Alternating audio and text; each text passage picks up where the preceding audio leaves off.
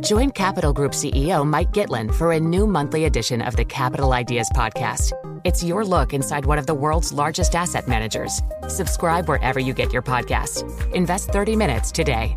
American Funds Distributors, Inc. You know success when you see it. Or you think you do. The people in the spotlight. But what about those small business masterminds who succeed at making their money work harder? They do that by having a business bank account with QuickBooks Money, which now earns 5% annual percentage yield. Making your money work as hard as you do? That's how you business differently. Learn more about QuickBooks Money at quickbooks.com/5APY. Banking services provided by Green Dot Bank. Member FDIC. Only funds and envelopes earn APY. APY can change at any time. Collaborate for a greener future at the Bloomberg Green Festival, a groundbreaking celebration of the thinkers, doers, and innovators leading the way. From design and culture to technology, science, and entertainment. Hear from inspirational speakers and immerse yourself in climate solutions. July 10th through 13th in Seattle. Title sponsor, Amazon. Official airline, Alaska Airlines. Get 20% off using promo code Radio20 at BloombergLive.com/Green Festival. Bloomberg Daybreak Europe, weekday mornings at 6 a.m. on London DAB digital radio and on demand via the Bloomberg Business app and BloombergRadio.com. Joining us now, Barclays Bank's UK CIO, William Hobbs. Great to have you in studio this morning. Thanks for being with us. I mean, this is a rare moment in markets, isn't it? One of the few government ministers who was actually speaking yesterday after the Bank of England intervention talked about this was the Northern Ireland Secretary, Chris Heaton-Harris. He said that the government now is, quote, delivering a strong economic policy that will make my country richer and more prosperous, create wealth and expand growth. But it has taken 5 days for the government to be in utter turmoil. The Conservative government is in surely disastrous denial. So, Caroline, you're trying to get me fired there, isn't it? No, but it is. It has to be situation. Said. Yeah, it's a very difficult situation. You're totally right. And I think, one of the things that we are finding out at the moment is that policymaking, when you're sort of battling this kind of epochal inflation problem, it's very different, isn't it? As an investor, you've got two kind of big aphorisms pinned above your door, waved in front of your head all the time. One is Mike Tyson, everyone has a plan until they get punched in the mouth. And the second one comes from my old boss, which is the greater the confidence you hear someone telling you what comes next, the less you should trust them. And I think that's probably very true at the moment. And yes, one of the things that we can say about the sort of UK policy proposals is, it's a very difficult time to do this kind of thing, as we're finding out. What we do know, it doesn't mean that there's sort of no evidence for them working, but historically, you can't find much consistent evidence of a relationship between tax cuts or changes in the marginal tax rate and ensuing growth. And the same is true in terms of corporate tax rates and, ensuing. There's no relationship in OECD over the last 50 years with regards to investment rates. So, what you maybe would argue, or some are arguing, is that this is a low probability play and it requires significant reassurance of investors, as we're seeing. But these are extraordinary scenes in gilt markets and sterling and, markets generally. I don't think I've seen anything like it in my career anyway. So, and I mean, that is important to underline. The Bank of England doing its best to reassure markets with actions yesterday.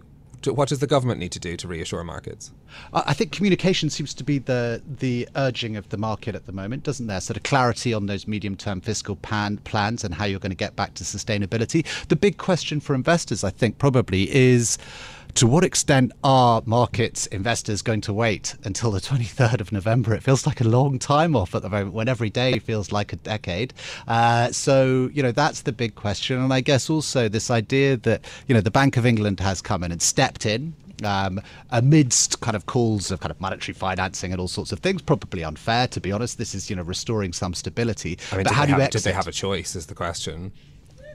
Sorry, what was that? Did they have a choice? Yes, no, I don't think so. And the interesting, we were just talking about it on TV, is, you had, this kind of bond market red wedding going on this year. And that, as that sort of interest rate tide goes out, you'd expect to see some investor nudity revealed. So actually, this is the first real case where you've seen that sort of, that moment where everyone's looked and said, wow, this is a kind of a real kind of moment where central banks need to step in and reassure markets, a sort of repeat of Lehman's, some people are arguing. So I don't think they did have a choice, but it's still like these are very, very difficult times to be a policymaker. I do not envy them. No, absolutely. But I'm still going to ask you what you think now is the path for UK rates. Where does this leave the Bank of England? I mean, it's the opposite of what they were trying to do. Yes, I mean, I think the feeling now seems to be that sterling is going to have to take more of the pain. The big question, I think, is with regards to what do they do in the short term? Can they do this, would they do this emergency intermeeting hike? What comes next? Is it going to be 150-ish basis points?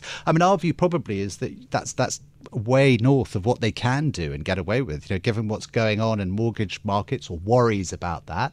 And certainly speaking to the IB guys, my colleagues in the investment bank, they feel that actually interest rate markets are massively overestimating what's coming in terms of, Bank of England base rates, just because the economy is probably 5%, 6% too high. Yeah, too high. I think probably it tops out much lower than that. Now, I go back to my first comment, the greater the confidence and all of that kind of thing. But, much can change. And look how much the path of implied rate hikes has changed in the last month.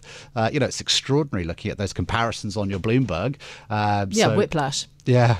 There are these questions around about, the UK's institutions' credibility being used to tackle this crisis. Has the Bank of England's credibility been maintained by taking a step like this, or is this going to raise questions about what its kind of future role? It's a great question. I mean, I'm a sort of tragic economic history geek and sort of, it's not tragic. It's very welcome. Publicly, do you know what I mean? No, I lied. But no, I mean, and you would say, the argument tends to be on this front that UK kind of institutional credibility has been built up by hundreds of years of kind of orthodoxy and resilience and reliability, with one kind of blip in the 70s. So it probably takes more than that to erode. But certainly you're finding that, as with all policymakers around the world at the moment, you're starved of, good choices. And that is one of the things we're up. Contagion risks from the UK to the rest of the world. Why is the Biden administration concerned? Yes, it's interesting, that intervention. I wouldn't want to comment too much on it. Certainly, I think, the UK economy is pretty small, isn't it? I mean, in the context of things. But what we did see this week is how those effects can ripple. The pension fund industry is a big one. That kind of running out of collateral story, nearly became pretty violent for the entire world economy. And the response of global asset markets was extraordinary yesterday. So it does show, there is potential feedback effects that these things can go. And as we know, confidence, that's the big thing, isn't it?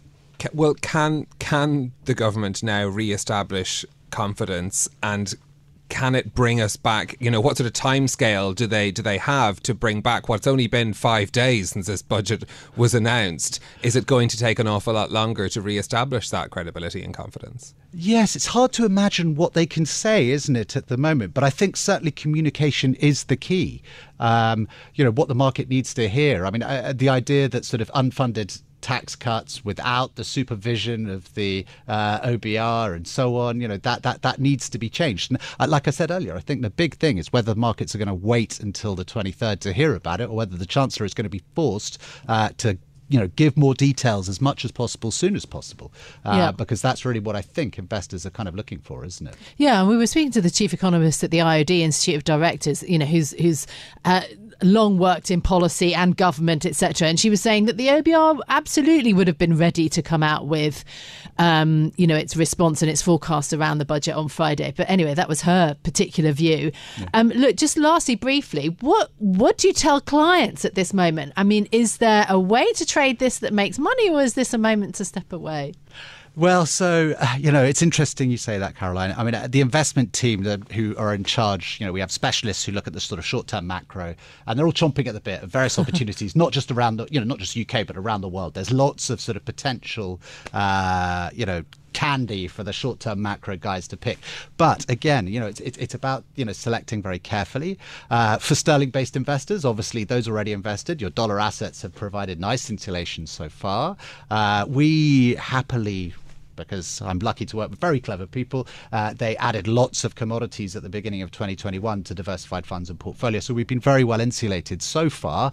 But the key is, remember, for long-term investors, just keep your eyes on the prize. And the prize is not being able to perfectly time entry. It's access to future human ingenuity. Equities are a call option on future human productivity. That call option is quite attractively priced at the moment, so stay above the turmoil.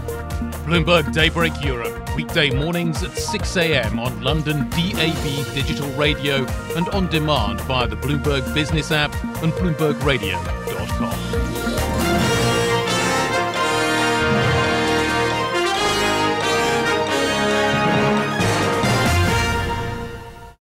Collaborate for a greener future at the Bloomberg Green Festival, a groundbreaking celebration of the thinkers, doers, and innovators leading the way. From design and culture to technology, science, and entertainment. Hear from inspirational speakers and immerse yourself in climate solutions. July 10th through 13th in Seattle. Title sponsor, Amazon. Official airline, Alaska Airlines. Get 20% off using promo code radio20 at BloombergLive.com/Green Festival.